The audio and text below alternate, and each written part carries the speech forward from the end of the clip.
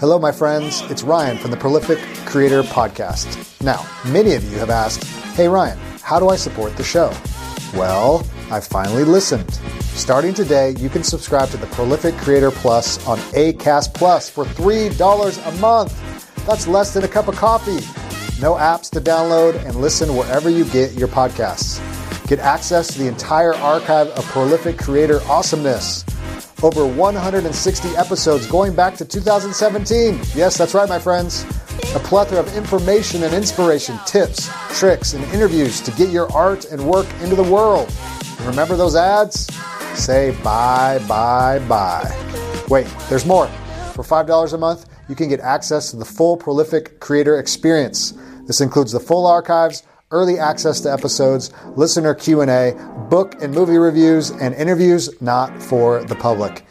And perhaps any other awesomeness I might do on the microphone. Sounds awesome, right? Yeah, it does, Ryan. If you want to listen for free, you'll notice the last 50 episodes or so will always be available wherever you listen to podcasts. Remember, by subscribing today, you don't have to download any new apps, and you can simply keep listening on the podcast platform you prefer. Cool. Okay. Cool. Thanks for your love and support in advance. Simply click on the link in the show notes or on my website, and it'll take you where you need to go. Now on to the show. Welcome to the Prolific Writer Podcast, where speed's the name of the game. Follow an indie author and publisher and his guests as they share inspiration, tips, and advice on writing fast, writing often, and writing well, so you can do the same. Here's Ryan. Welcome, everyone. This is Ryan Pelton, your Prolific Writer Podcast host. Welcome to episode number 27. And we have another wonderful, gracious guest on the show today. And this podcast is dedicated to helping you write fast, often, and well. And Patti Larsen, my guest today, is the example, the epitome of writing fast and often and well. Patti has a amazing story, a writer who has just published her 100th book, 100, and she is the second author I've had on the show that's produced at least 100 books, 100 stories out in the world, and the epitome of a prolific writer. And don't feel overwhelmed by that. Don't feel that's unattainable, because Patti's story is really unique, is that she had a lot of starts and a lot of stops. She started writing when she was real young, but spent a lot of years working other jobs. And literally there was a time where she didn't write for like 15 years. And so she's only been writing professionally and sharing her work with the world for only the last 6 or 7 years. And she's written 100 works. And so it's doable. It's possible. And Patti's going to share her story and the ups and downs of that. And one other unique thing about Patti, which I love too, and it's debatable if this is a good career move or not, but she doesn't really care, is that she writes in all different kinds of genres and likes to write in different spaces. And so she's doing sci-fi and fantasy and romance and other things, and just kind of lets the muse go where she wants to go and likes it that way. And so Patti hails from Canada, and we have a great time talking about her journey and her experiences and how she's been able to produce so much work. And she was gracious enough to come on and spend some time with me, and I was really fortunate. And I just want to say to all my guests, past, present, and future, and all the listeners, I'm so privileged to be able to do this, because I am meeting some of the most incredible people, and they're so humble, and they don't know me, and I contact them, and word of mouth, or they reach out to me, and we set it up, and they're so gracious of just sharing their wealth of wisdom and the ups and the downs, and what they're learning and where they're failing, and literally these people have all kinds of different stories and different backgrounds and different experiences and failures, and they live all over the world. And I think that just says something about being a writer, that there's not one size fits all. And so hopefully you're encouraged by this show. Hopefully you're inspired by the show to get those words down, to write fast and often and well. So Patti is going to be another coach and counselor and helper to help us do that. And so with that, let me get to my interview with Patti Larsen.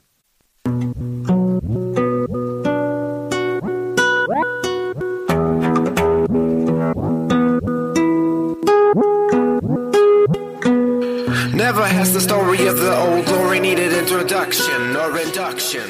Just a passing on. Well, Patti, thanks for coming on the Prolific Writer podcast. Really privileged to have you on the show. And Patti and I are in the same writing group. And I think I remember seeing maybe a couple weeks ago, Patti, you just finished your 100th story. Is that correct? I just published my 100th title, in a unique title. Yeah. That's pretty exciting. That's amazing. And what I love about that is, and this is not to offend you, Patti, by any means, but Patti's not Stephen King, and you probably have never heard her name. But there's so many writers out there that have written so many stories and written so many books and are making a great living and successful, and people love their stories that you'll never hear of. And so I've just really, my greatest comment or encouragement is people that say, hey, I just found this new author and I didn't realize they had so much stuff out there. And so that's what I hope happens through this show too, is that many people can discover great books. So thanks, Patti, for coming on the show. Thank you so much for having me. I really appreciate it. So, Patti, you are in Canada, I think I heard. I am. And what part of Canada are you from? I'm in Prince Edward Island, the home of Anne of Green Gables. Well, very cool. That's one of my wife's favorite book series. And ironically, she's actually Canadian. Oh, is she? Yeah. She grew up in, well, I shouldn't say she grew up. She was born there, lived a couple of years. Cochrane, Ontario. Oh, okay. Very central. Yeah, I'm all the way out on the East Coast. We're just north of Maine. Okay, yeah, you're on the beautiful part. It's very pretty, yeah. This time of year, the winter not so much, but this time of year it's really starting to be attractive and remind me why I live in Canada. There you go. Yeah, we need those reminders, that's for sure. I'm in the Midwest, so, when the winter's here, it's like, okay, why am I here again? Same idea. So why don't we go back a little bit, Patti, because you obviously have an origin story and you've come from somewhere. Talk a little bit about, are you originally from Canada? Talk a little about your family, kind of what they did for a living, where you started. Yeah, no, born and raised here, tried to leave here a bunch of times and never worked out. My dad was a frustrated writer, which I didn't realize until much later on, actually after he had passed away. But he was a hands-on, blue-collar worker. My mom was the same. She grew up on a farm. They were both very creative people. My mom is still very creative, but neither one of them really showed any aptitude for writing that I saw as a child. And my two older sisters are both entrepreneurs as well, so it's kind of runs in the family. My dad brought home Dungeons and Dragons when I was 9. He was way more excited about it than we were. And he was our dungeon master for probably 5 years. And all of the kids in the neighborhood would come to our house and play D&D all weekend, Friday night till Sunday. Mom would kick them out for Sunday dinner. And so really that's the origin of my passion for what I do. I grew up on Lord of the Rings and Isaac Asimov and Ian McCaffrey and David Eddings and you name it. I was reading books that really a 6, 7, 8-year-old child shouldn't read, but I didn't know that, right? So I didn't find kids' books until I was a teenager. That's really interesting. I talk to so many people that Dungeons and Dragons is part of their story. And I think it's just that natural storytelling. I mean, that immersing yourself in this world and this other world and, thinking about strategy and all that. It just seems like sometimes that just fits together. Yeah, absolutely. I mean, I never was into Dungeons and Dragons, but it sounds like you really can't be neutral. You're either like full on or, parties in the basement or nothing. Yeah, it's such an immersive lifestyle, really. And I mean, I credit D&D in a lot of ways for teaching me how to be a storyteller, because when my dad stopped being dungeon master, I took it up. And so, I'm writing a dungeon a week because we're getting together on the weekend and my peeps want to play, and they were never elaborate or anything like that, but there was always a world building and storytelling element to it that went beyond crush them, mush them, beat them to a pulp because, you didn't want them to get bored. So that kind of pushed me into writing a bit of fan fiction here and there. But it wasn't long before I was writing my own stuff because I was driven by telling stories through Dungeons and Dragons. Yeah. So growing up, we got Dungeons and Dragons in the basement. Dad brings it home. Were there books around the house? Were there a lot of stories being told from your mother, your father, as you were growing up? Yeah, not so much my mom. My mom was more of a romance novel reader, consuming the story, which there's nothing wrong with that. But she was all about consume the story and move on, whereas my dad was about the immersive world. And so I don't know how many times I've read the Bulgariad from David Eddings and the Malorian. Those 10 books over and over, even as an adult now, probably every couple of years I'll read them through because it's about going away to another place, right? And being immersed in that.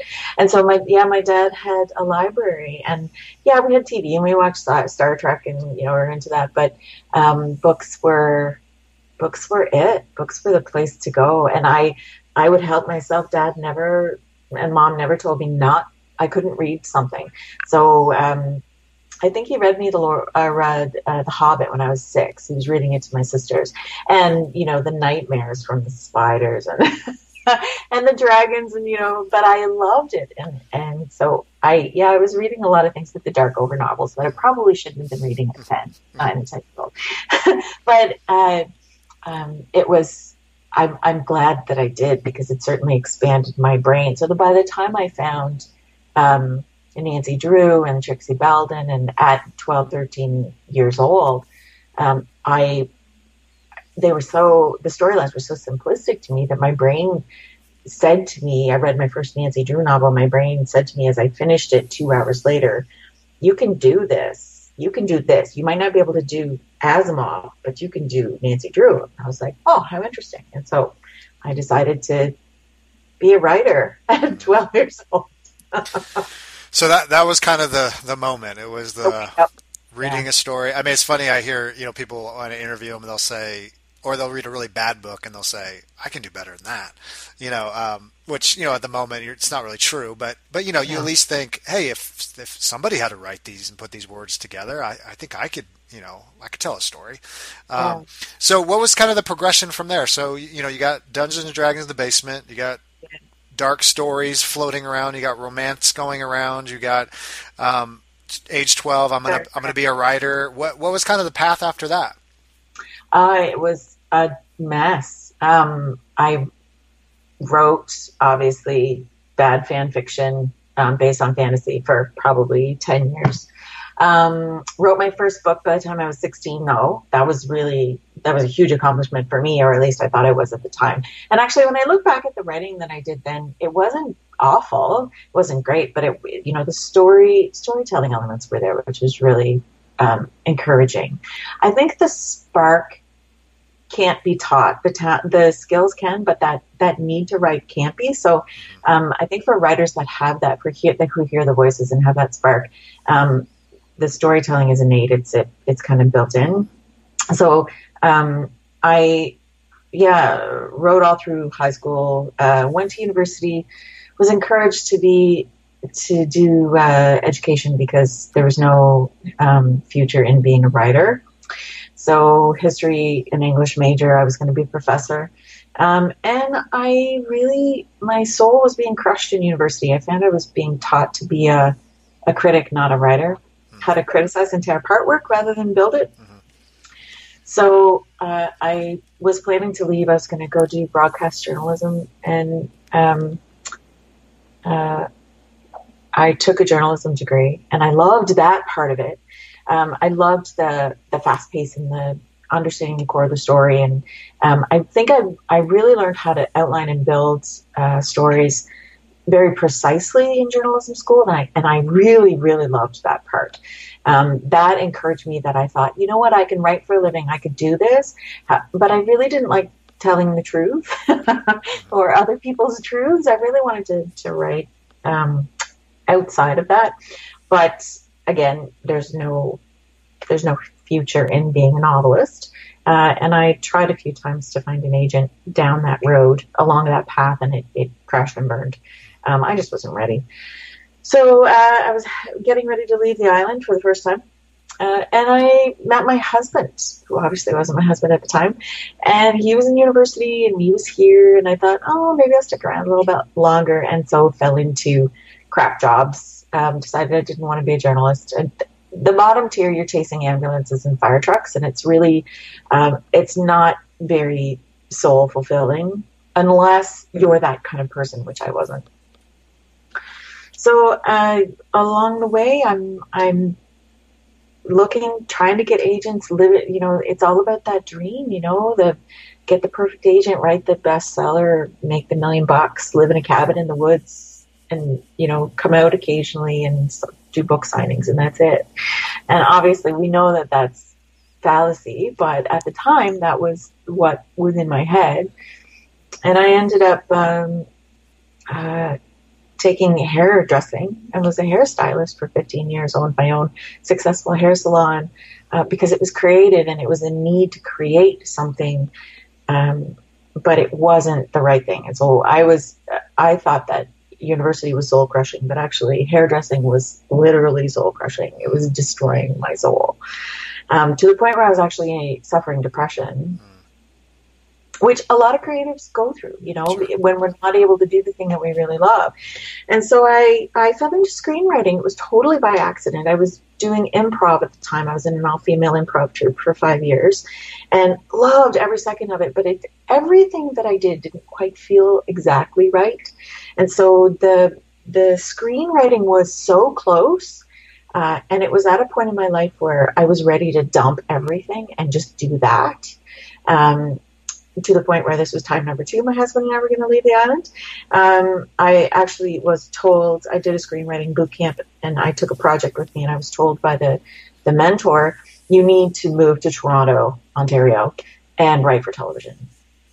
I was like, oh my God, finally somebody's telling me I need to write for a living. This is awesome. And screenwriting was and is a passion of mine. However, I would have had to write for someone else. And so around that time, my niece handed me Harry Potter and Twilight and said, Aunt Patti, you need to read these. She was young at the time. And I was like, oh, these are kids' books. I was still focused on the fantasy, science fiction, whatever. And there was something in them that just woke up the voices again and said, listen, you need to try this one more time. And so before we packed up our lives and left, I said, honey, I'm going to try the book thing one more time. He's like, sure, whatever you want to do. He's very supportive of mine. I know I'm very fortunate that way. So I'm a huge believer in the universe. And so I said, okay, universe, you want me to write books? You want me to be a writer for a living? Tell me what you want me to do. And literally that night, 2:30 in the morning, I was woken up with a voice in my head that said, you need to get out of bed. And so I got up, I went to my office, and the voice said, you got to write this down. My mom's a witch, my dad's a demon, and I want to be ordinary.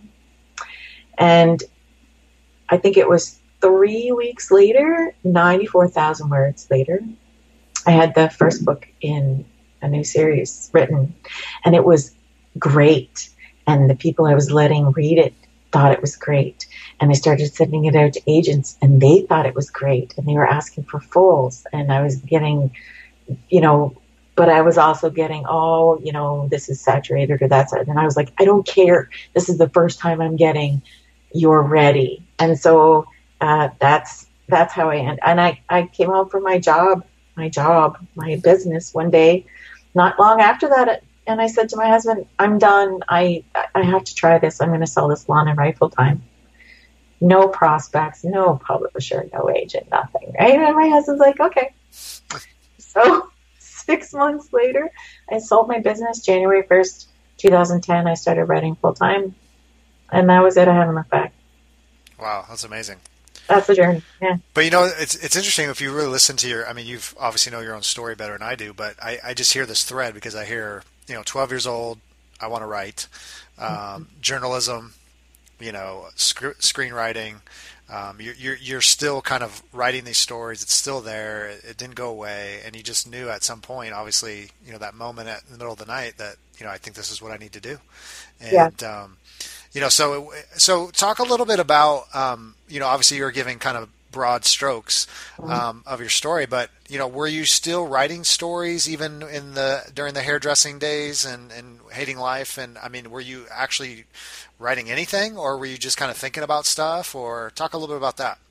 Yeah, I wasn't. When I was hairdressing, I was for a long time I was in darkness. I wasn't creating. I felt crappy, really crappy, and I think it's a very sad truth too about the creative industry that we let ourselves get shut off. And so I stumbled on improv. And improv started a chain reaction because I was creating again. I ended up in an improv soap opera where I was playing conjoined twins that had recently been separated, and one side of me had one arm and one side had the other. It was awesome, but it stirred up this giant storytelling thing for me. And I went to one of my castmates and said, we need to do a television show. And she was like, okay.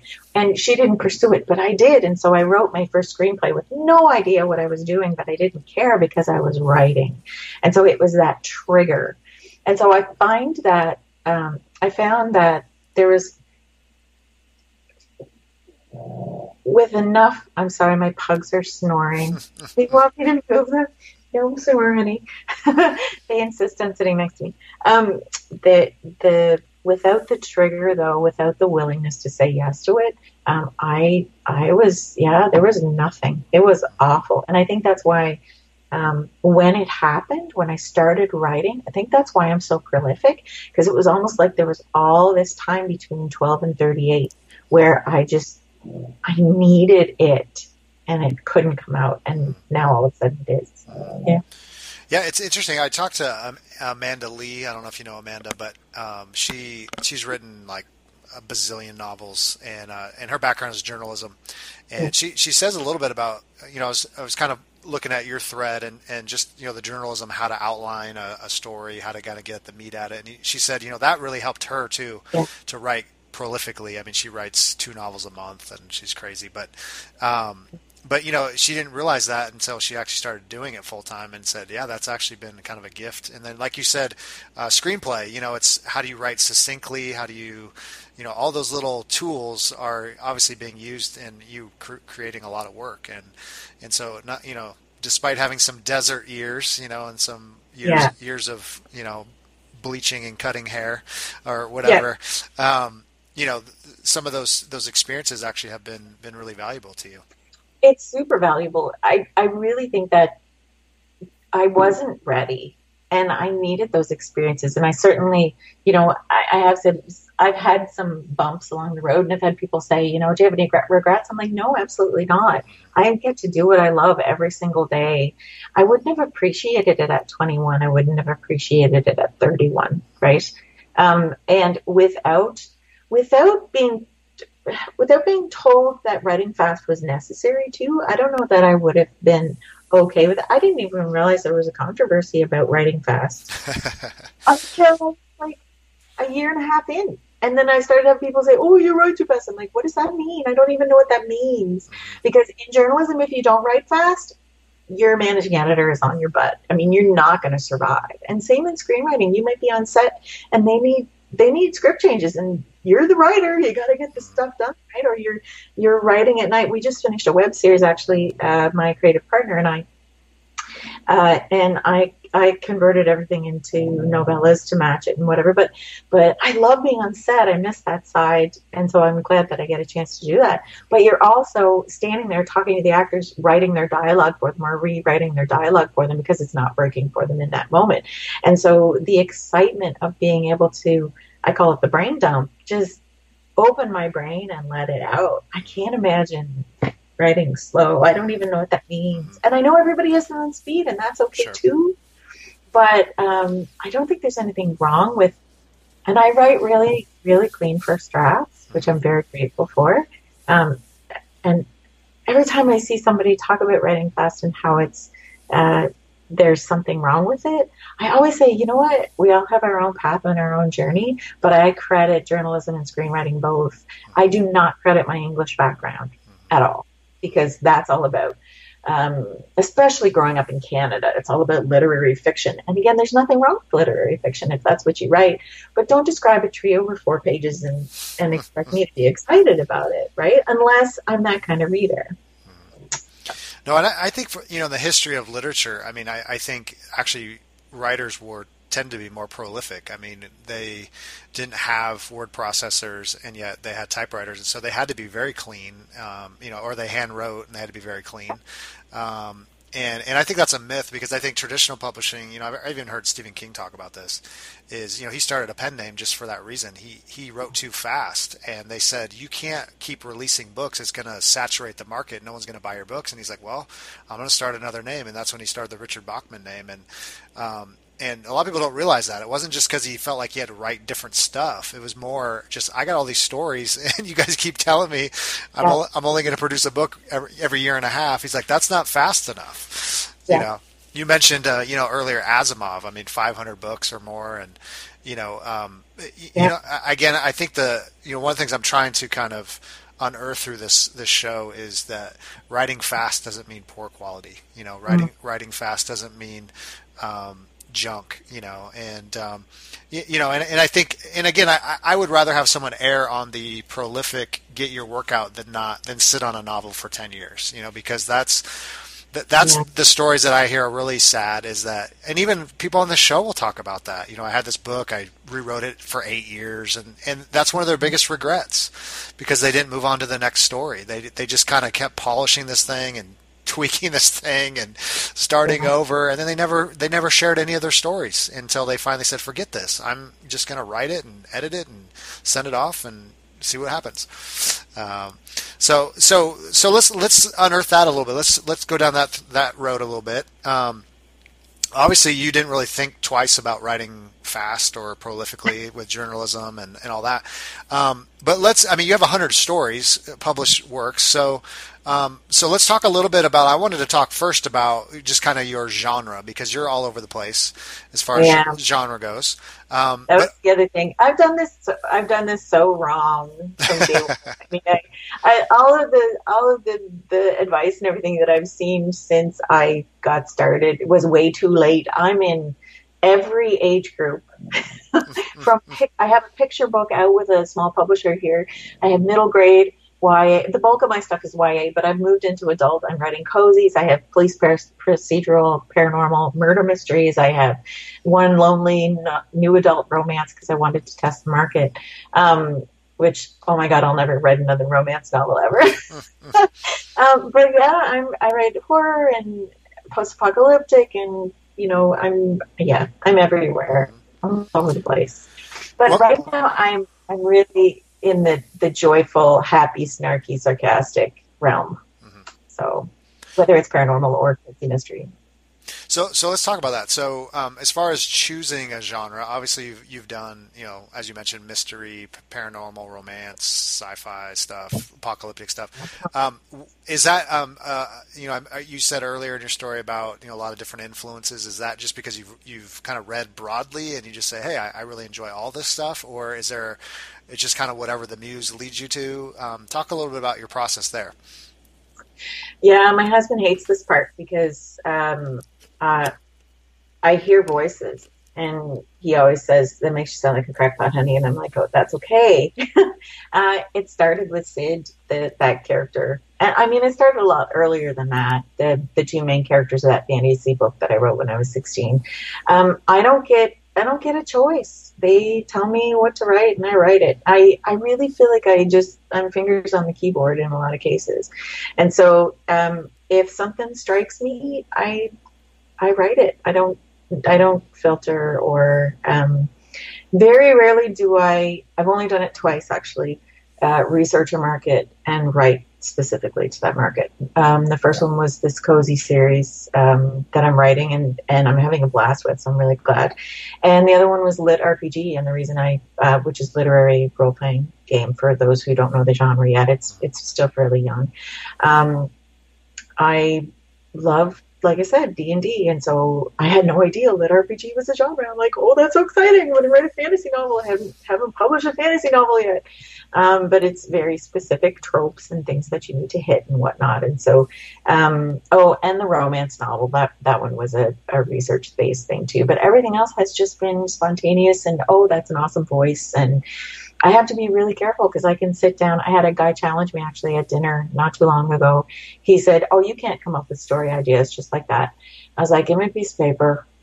And I sat there for 6 minutes and I looked around. It had to be based on the environment. I looked around. I wrote out 6 series ideas and handed it to him. He was like, I'm like, I can't shut it off. It's one of those things. It's a muscle. Once it gets going, and that's dangerous because then how do you decide what to work on, right? But that's where it comes from. It's not, if I had to actually decide, I think I'd feel stuck because I wouldn't be able to, whereas one voice is louder than the other, so that's the one that gets the attention. Mm-hmm.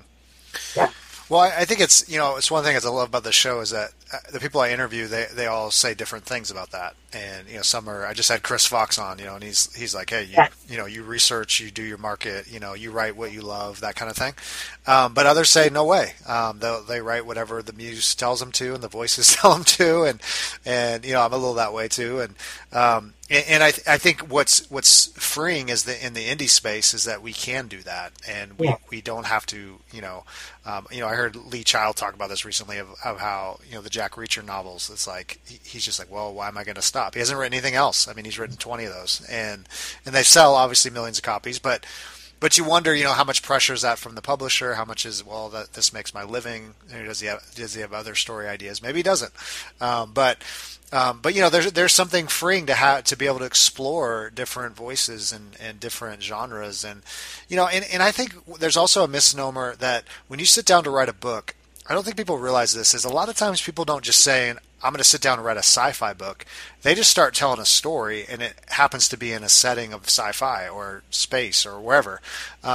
Stephen King I like Stephen King, as you can tell, but he's talked about that. He says, honestly, I don't sit down and say I'm going to write a horror novel. I just put characters in a room, and they start talking, and they start doing things, and I just let them go where they need to go. And if it becomes a slasher suspense or it becomes, Green Mile, that's just what it's going to be, And so I think there's something to that, like you were saying about story, how you learn how to tell stories. That's what matters. It's the interesting characters. Because here's the thing, like when you tell a story, if it's in today in Canada or it's in space, it's still the same story. It's just a different setting. I mean, they're still talking, they're still interacting, they still have problems, they still, right? I mean, there might be different tropes, there might be different whatever, but the reality is, like, our stories, they're just the same stories, just told over and over in just different ways with different characters and different settings. I mean, I think that's what people forget. Yeah, absolutely. And I really think people get so hung up on setting and plot, and I mean, yes, important, absolutely, but to me it's the emotional impact that I make on my reader that keeps them coming back over and over and over and over and over again, right?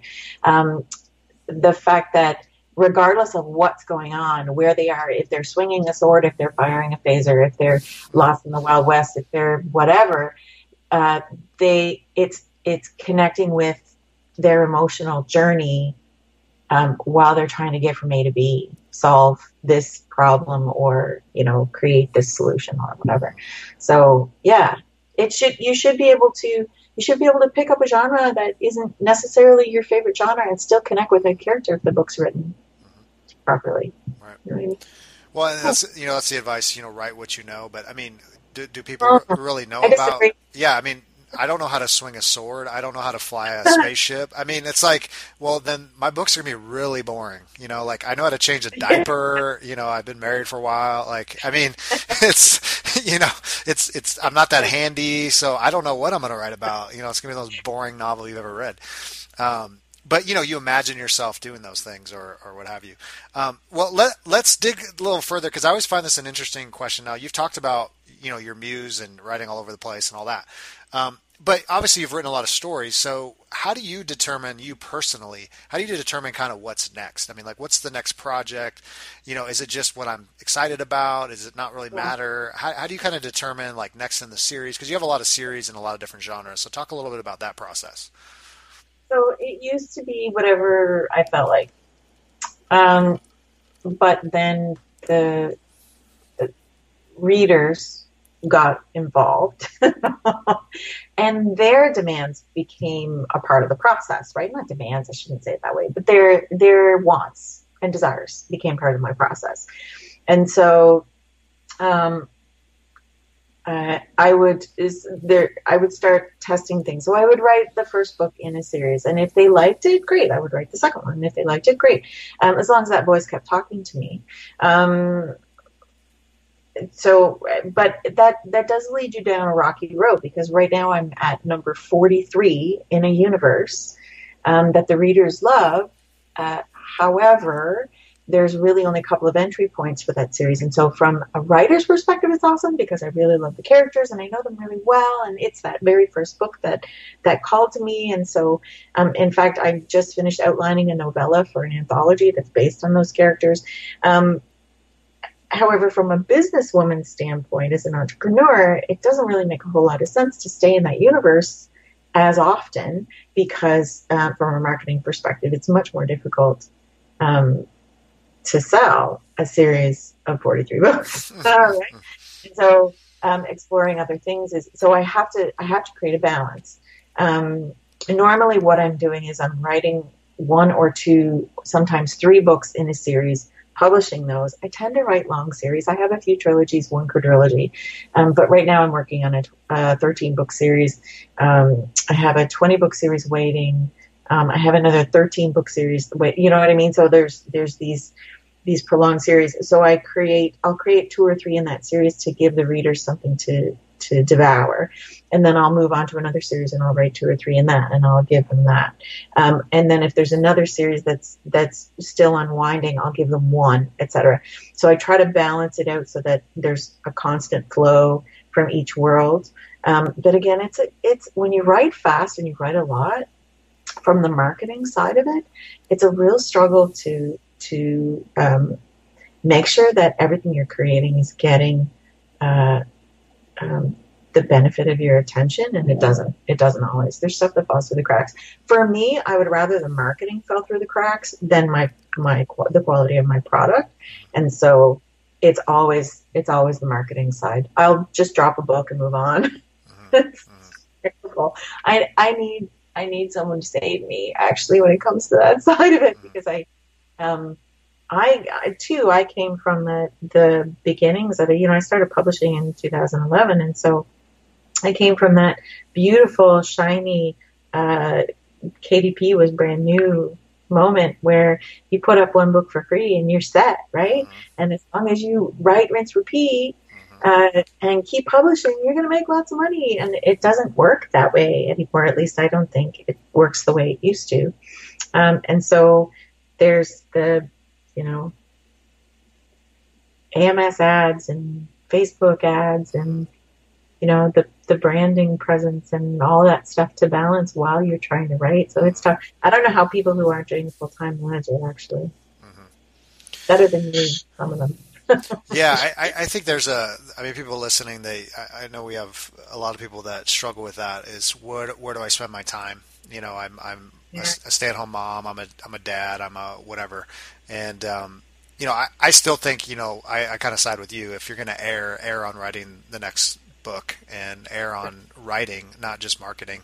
Because I think there's a couple things. I think one is, you've mentioned it already, is, you need to get better at your craft, and you do that by practice. And practice is, by actually writing stuff, not marketing on AMS, and I think once you have a little bigger catalog of stuff, then you start focusing on more of the marketing and as you have time. But it's just keep writing that book, because there's something weird about writing when you stop. And you stop that habit, you kind of do get cold. You get a little bit, it's harder to come back to the stories. It's harder to come back to, the series when, you've maybe been away for a while or a few years or even a few weeks. But just keep writing and keep, getting the work out there, because I think why I started this podcast was mainly because I really believe that the future of writing is the prolific writer, in the sense of if you want to be in the indie space, you have to write a lot. That doesn't mean junk, but it just means you have to continually.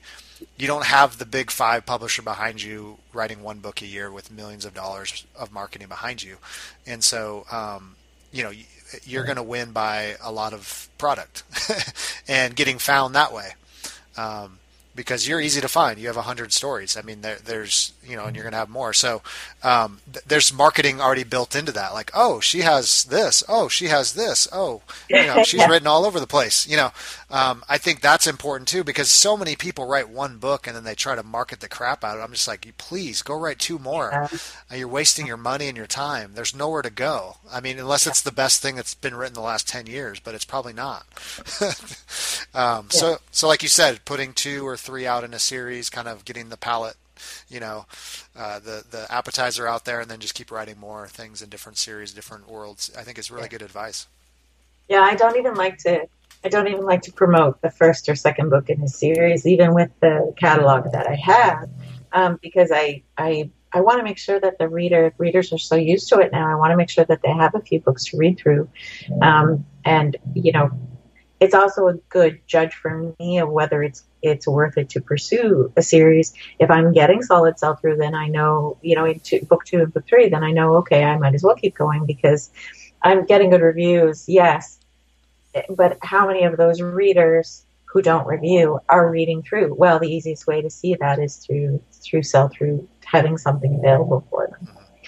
And if they jump into the rest of my stuff, if I see a jump in my other genres as well, then I realize, okay, good. I'm not just ticking those boxes for them. I'm ticking boxes, storytelling boxes that they're enjoying across different genres.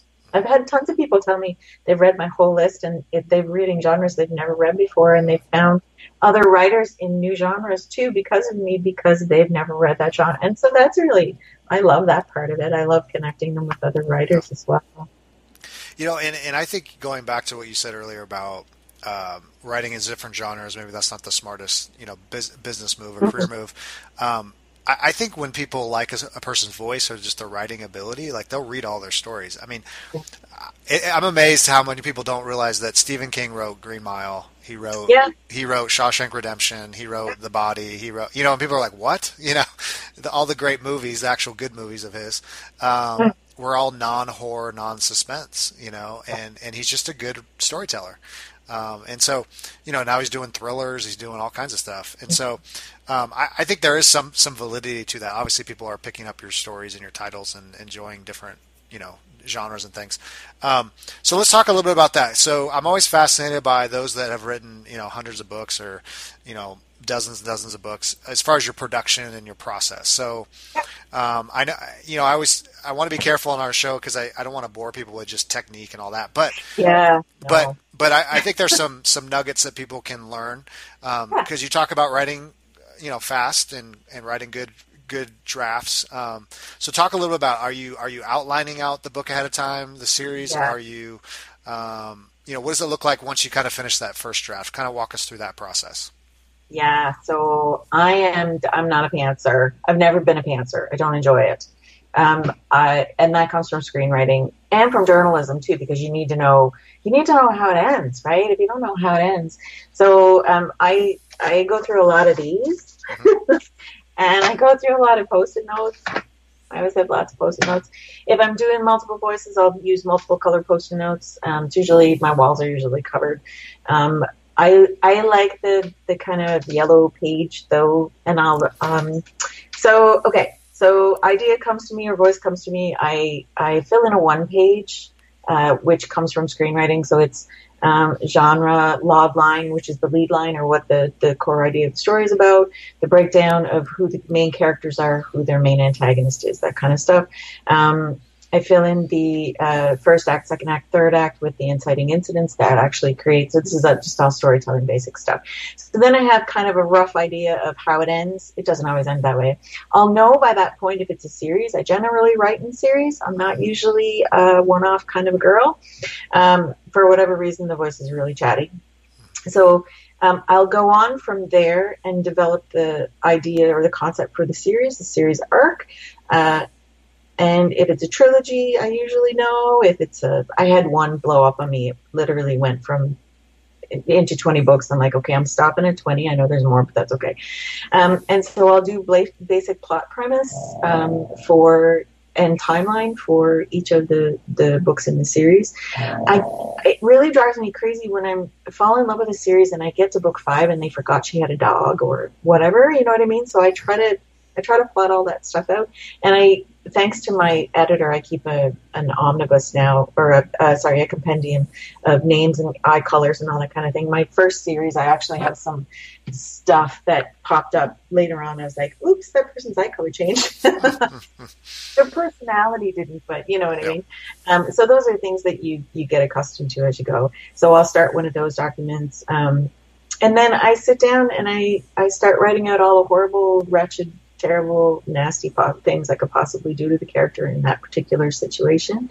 I will create a jigsaw puzzle on cue cards around Post-it notes. I'll assemble those together, shuffle them around until they form a cohesive storyline. This is all intuitive too, right? Like I'm saying it like it's logical, but it's a very much an intuitive process, with logic tied into it, because obviously you need to. So I'm really grateful that I did take journalism and screenwriting, because you have to be very logical. And yet the creative side of me, I have so many people say outlining isn't creative. It kills their creativity. I'm like, actually it feeds mine, because without it, I'm hating what I'm doing. So, so then I break that down into a chapter by chapter format. Each chapter is usually about 7 or 8 sentences per. My outlines for, say, a 70,000 book are usually about 7,500 or 8,000 words. And then I break it down day by day, how many chapters I'm going to write, or I usually go by chapter rather than by word. I don't like to stop in the middle of a chapter. And I sit down and 6 to 7 days later, I have a first draft. Okay. I spend a day to 2 days, depending. If it's a mystery, I usually take 2 days to edit. I'll do a single pass, and then it goes off for editing, and I'm on the next book. Okay. So you're writing about 10,000 words a day. Is that ish? 10 to my biggest day, and I was in a word war with someone. She challenged me, and I was like, sister. I shouldn't say it that way, but I was in the height of like being crazy and writing 3 books in a month, 30K in one day. Oh wow! And my brain was so mushy. I was sitting in the Wendy's drive-thru with change in my hand, didn't know how I got there, and didn't know what change was and why I was looking at it was not pretty. Yeah. So I haven't done that again. But yeah, I can reasonably do 15 a day for a week and and be fine. Yeah. Yeah, I think it's important for people listening is just kind of knowing yourself, knowing where the limit is. Yeah, it's like that diminishing return. After a certain amount, you're not getting anything out of it. You're just kind of slogging and surviving. Well, you're not living either, right? Yeah. You're just words on a page, and that's no way to. You're not enjoying what you're doing at that point. Sure. Yeah. Then it's a stop. So you said you try to finish a chapter, not end in the middle of a chapter. Do you have kind of an idea of how many words per chapter, or is that just book specific, or what's like your comfort zone? I'm typically between 1,500 and 2,500 words per chapter. I don't know why. That's just where my voices land me. And my books are generally between. Depends on the genre and the age group, but generally between 50 and 95,000 words. Okay. Yeah. And then you've written, full-length novels, novellas, short stories. Is there, for you, authors always say different things. Do you enjoy one length over another, or one, short versus long, or what do you prefer? I'm a novel writer. I have 71 novels done. And I have 15 short stories published, and I there's probably 10 of those. No, yeah, probably 10 of those that want to be full-length books with series on the other end. They just happened to be, they were for anthologies, or they were, I had one wake me up in the middle of the night. It was literally an entire, from start to finish, and I sat down that day. It was 9K, and I wrote it. And I just published it recently. Actually, I got it back from an anthology, and I love it so much. It's just one of those really inspired that I didn't have to outline it. It unwound in the dream from start to finish. It was fantastic. That's great. So, yeah, I love it when that muse hits. But I'm a novel writer. I love writing books. I love the long form. I love the series. I love living with a character so long that you're in their skin, or they're in your skin, but they're still telling you stuff like, no, I don't like bananas. I'm allergic to those. You're what? Four books in, you're allergic to bananas? It's that discovery of who they are. Like, you're sitting across from them having a cup of coffee, and they're your best friend, but you didn't know anything. You didn't know that about them. So, yeah. Yeah, a lot of young writers, they're scared of the novel a little bit. Well, I want to write short stories and that, but there's something about, I think novels are more gracious. You can kind of, explore more territory and stumble around. And I just had a guy on here who's saying, he's like, yeah, some chapters aren't that great, but that's part of a novel. Like, I mean, I so disagree. I so disagree. Okay, short stories are, yes, you have to be more succinct. I challenged myself once. One of my main editors, Annetta Ripken, is a flash fiction goddess. She's like, she can write the most amazing stuff in under 1,000 words. I can't even. It just blows my mind. And so I challenged myself to do it, and I loved it, and it was really fun. But no, that actually is a series. Yeah. One piece of flash I wrote it's like a multiple book series. You can't. I can't. I'm not going to say you. I can't go in with that attitude. Every single chapter, every interaction, everything. I've been accused of being too action-packed because my chapters are. I fling, or I don't. They do it to themselves. They fling themselves from one disaster to the next, and so I feel like I have this responsibility to make sure their story is told properly. And so there are no throwaway chapters in my books. And in fact, so this is one thing about me. I'm a very spare writer. And there's times when I'll have to go in and flesh stuff out a little bit more, because when I write, I'm so focused on what's happening that I want to make sure that the reader lives it and is in it, but to the point where sometimes I'll skip over some details and stuff. So I'll have to go. That's what my edit pass is for, to go in and make sure I've fleshed all that out. I don't believe in padding anything or in chapters that are just there because they're there. And so, no, I totally disagree. I think every word, but not that every word counts. But I totally agree. I think it's just with short stories, you jump right into the middle of the thing, and it's got to be super tight, and there's no room to play at all. No details, no. But you're right. You're right. They need to be.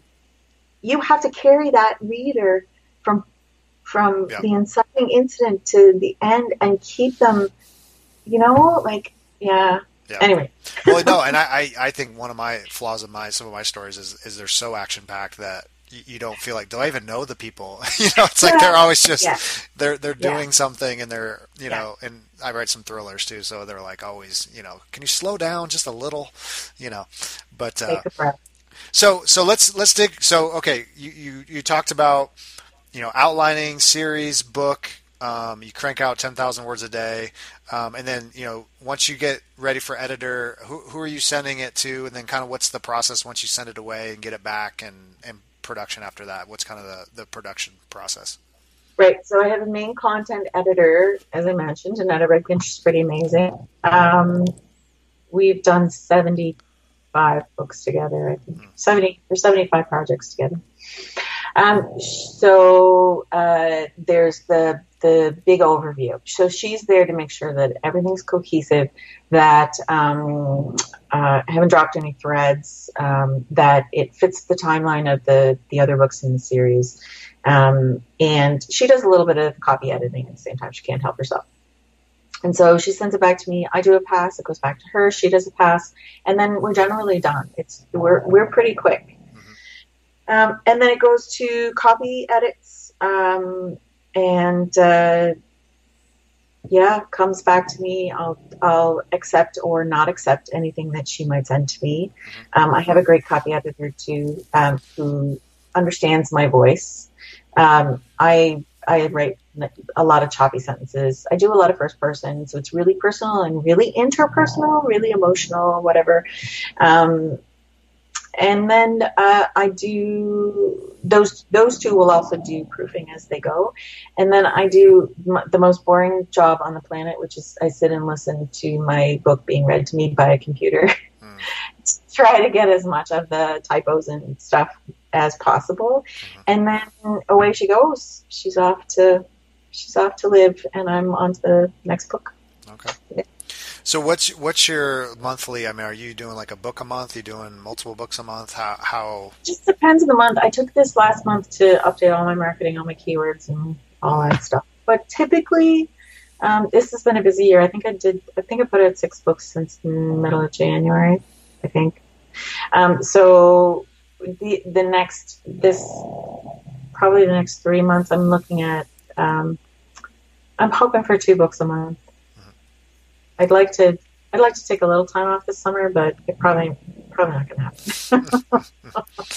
I really want to. I have this cozy mystery series. I'm on book 3, and then there's 13. I want to finish it by the end of the year, so I'm hoping to get the next 3 done this summer, plus a couple of other projects that. Yeah. Okay. Well, great. So as we get close to an hour here, I want to be sensitive to our time and your time as well. Sure. I always like to ask kind of advice for the aspiring prolific writer. You've written these stories, you've been through a lot, you've walked away from writing for a while, come back, and you obviously love telling stories, and it doesn't seem like that's going to slow down. But what would you just tell someone that's kind of listening to your experiences? Maybe even that part of hey, I thought I should write, and then I stopped, but I knew I had to. But what are some things you've kind of learned along the way that you think could help some people as they're listening? Try different forms of writing. So don't just get stuck in genre fiction if that's what your thing is. If you're having trouble, write your thing out as a screenplay. There's tons of different models of screenplay writing out there. You want to tighten up your dialogue, you write a screenplay, because it's so much white space and it's like 90% dialogue, right? And write some nonfiction, dabble in a genre you've never written before. But I think the most important thing is to when you're working on a project, finish the project. It's so easy to get distracted by the new shiny, and the new shiny shows up for me all the time. I think it's, at last count, it was about 250 projects waiting to be written. And so I'll fill out a 1-page, and I'll file the 1 page away, and I'll finish the project, and then I move on to the next project, and then I move on to the next project. If you don't finish what you started, you can't move on to the next thing. You can't. You're not mentally in the next thing. You're lingering energetically. You're lingering with that last thing. So finish a product, even if it's to the point where you realize that you don't want to publish it. Mark it finished and put it away and move on to the next one. You can't. I don't think you can be prolific with stuff hanging off you. No. You need to be willing to let it go and move forward. Yeah, I think there's people probably listening that have 10, 12, 15 projects that are unfinished, that even if they went back and kind of tried to maybe either tweak or start over on some of these, they could have 10 things out before long. And that was my story. I mean, that's partly why I started this podcast, was I had all these things hanging, nothing finished, and then stupid NaNoWriMo came along and grabbed me, and Yeah. I said, here's something that's going to force me to finish something. It's something about, you're not the only one that said this, and I find it interesting, is that once you finish, it's like this dam kind of breaks, and you just kind of tell yourself, I can do this. And it may be junky and crappy and no one's going to read it, but usually it's the first one is, but you just kind of tell yourself, wow, I did it. Like, I can do it again, and it's going to be better the next time. I know it will. Because you learn so much just going through the process. I think that's kind of the key. And you're probably learning a million things every book you do. I mean, totally. Yeah. Every book I write, I mean, my outlining process is constantly changing and evolving. Going into writing mysteries was entirely different. I had to restructure how I was going to outline, and I had so much fun doing it. I'm still having so much fun doing it. But yeah, it's. I think learning is half the joy of what it is you do, right? Learning how you are as a writer, how your voice evolves. Sometimes I feel like I'm letting down the voices because my writing skills are at this level and they're up here, and so it's trying to catch up with those. Sorry, somebody woke up. Trying to catch up with those voices that, to tell their story in a way that does them justice with the skills that I have. So I'm always, I want to learn more. I want to do more. I want to write in a different way. I don't want to fall into writing one particular kind of story. And I think that's why I cross genres too, because I just love exploring how to be a better writer, how to be a better storyteller. Yeah. That's great. That's great. So Patti, tell us what you're working on right now. I mean, there's probably 50 things, but and then also where people can find you and your work. Right. So right now, I just finished outlining a novella that I owe to an anthology, and then I'm off to Banff on Saturday for the World Media Festival. My creative partner and I were invited to go present our web series, which is really exciting. It's the biggest event in the world of its kind. Very cool. When I get home, I have 3 cozy murder mysteries to write before the 1st of August. And then a whole bunch more before I sleep. It's more and more and more. Right. And so you can find me at www.pattylarsen.com. You can email me at patty@pattylarsen.com, and that's Patti with an I and Larsen with an E. And on Facebook, you can always find me on Facebook. I'm constantly checking Facebook. It's facebook.com/pattylarsenauthor. Great. Yeah, that's it. Well, great. I will put all that in the show notes too, and people can find you and go check out one of her books. There's many to choose from. And so Patti, this has been a great joy. Thank you for taking the time. Thank you for being flexible when I screwed up the schedule. And I love just hearing your story and your passion, and you're going to help a lot of people from this interview. So thanks for coming on. Well, thank you so much for having me, and thank you for doing this podcast. I think it's really important for people to know that being prolific it's a blessing. It's really a blessing. But also, it's okay if you're not. Right. But if you are, don't feel like there's something wrong with you, because there really isn't. Right. Good words to end on. Well, thanks, Patti. We'll keep in touch. Okay. Well, that was Patti Larsen on the Prolific Writer podcast show. She is an amazing writer, amazing person, and I hope you gained a ton of advice and wisdom and tips and inspiration from that interview. 100 books. It's not a lie. She's out there. She's doing the work. She loves what she does, and hopefully there's some things that you can kind of take away and put in your writer toolbox. Hey, could you do me a favor? Is go to theprolificwriter.net, the website where this podcast is hosted, and please leave a review. Our show's out in the world, iTunes, Stitcher, SoundCloud, a bunch of other places. But we'd love for you to leave a review. If you enjoy this show and you find it helpful, and I know many are, we have thousands of downloads and people sending me great feedback and comments. just leave a review. We really love that. If it's iTunes, if it's Stitcher, if it's SoundCloud, wherever you listen to this show, it really helps get the show out into the world.